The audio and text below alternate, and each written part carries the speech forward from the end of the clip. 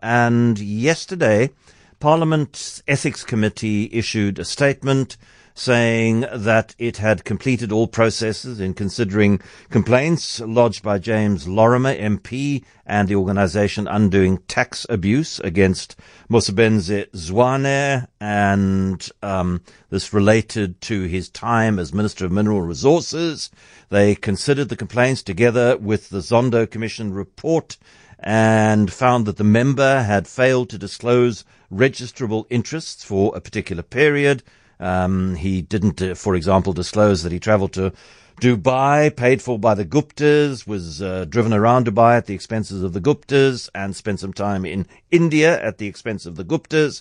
And they found that he had issued a press statement that brought the executive and parliament into disrepute.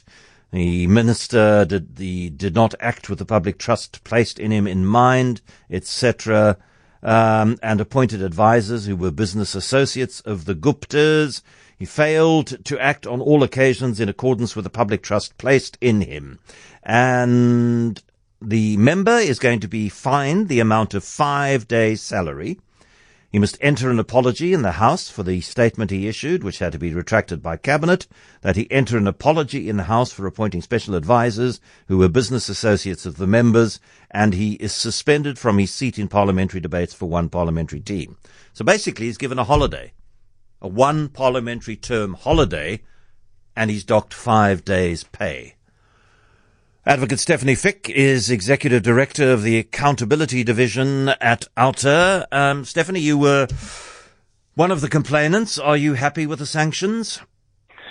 Good afternoon, John. No, I think is the simple answer. On the one hand, I have to say that we are very glad that something actually happened. I mean, these charges were laid years ago, and I think, the country has forgotten about what actually happened there. But then on the other hand, I just looked at the code and what is expected of members. I mean, it's one line here that discharge their obligations by placing public interest above their own interest. So, the members of parliament are actually, placed on a pedestal. We expect a whole lot more of them. And here is a member that is actually, if you want to call it in brackets, found guilty of deplorable action. And like you said, he's getting a paid holiday for a term. Look, I mean, I don't know what the rules are and how strict the sanctions can be. He's a member of the ANC, and the fact that the ANC still considers him to be a fit and proper person to be a representative of that party in the National Assembly beggars belief. Well, it doesn't beg a belief, but it should. Yes. Do you know the rules of Parliament better than I do? I mean, in other words, could Parliament, in terms of the severity of the complaints laid and the findings made, have sanctioned him more severely? One wonders, if you look at the rules, I think they actually went out of their way by saying that he should, he can't attend a whole term of Parliament. It hasn't been done before.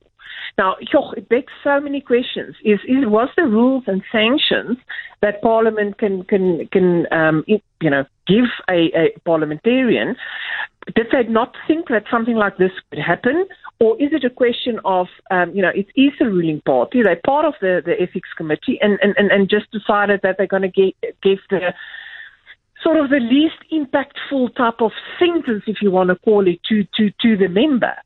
And I think one has to look at their rules. They have to have a serious look at the rules, and then maybe look at having more an independent then sort of committee, because by regulating yourself is always extremely difficult. And it also begs the question that, as the ruling party, if you consider a person of that caliber that made himself guilty of these unethical behaviors, even if you don't believe it's a crime, unethical behaviors, that you still want him to be part of Parliament, that he's chosen as a chairperson of a committee, begs so many questions. And as civil society, as a South African, I think we should keep all of this in mind the next time we approach, our voting station. I suppose we should be grateful that he wasn't given a deputy minister post by Cyril Ramaphosa. Comrade Mosebenzi, why weren't you in Parliament this week? I'm not allowed to be in Parliament. I'm not allowed to attend debates. Oh, what a terrible sanction. Yes. And the sort of degree of self-satisfaction with which the statement announces the fact that the severe sanction of being not able to participate in parliamentary debates for a full parliamentary term. We've never gone this far. I'm sorry. Yeah, maybe there are one or two members of the National Assembly who would really love to be contributing, making major contributions of intellectual weight and gravity to those debates. But I very much doubt that Mosebenzi is one of them. And it's sad because we have now found not only, what is so sad is that, it's not only these complaints, it's not only the criminal charges, it's not only the State Capture Commission, there was also now this ethic complaint, and you still get the feeling that there's just no accountability. No accountability, except for the fact that we haven't seen anybody else, being held accountable. Some of the examples we got just now with the Nulani case is an embarrassment. You just feel as an ordinary citizen, you expect to pay your taxes. SARS will make sure that they come after you if you don't. You have to pay for everything. But then people who sits in a cushy job, who earns an enormous amount of salary, is just not held to account at all. And then you expect people not to become angry, and it is ridiculous.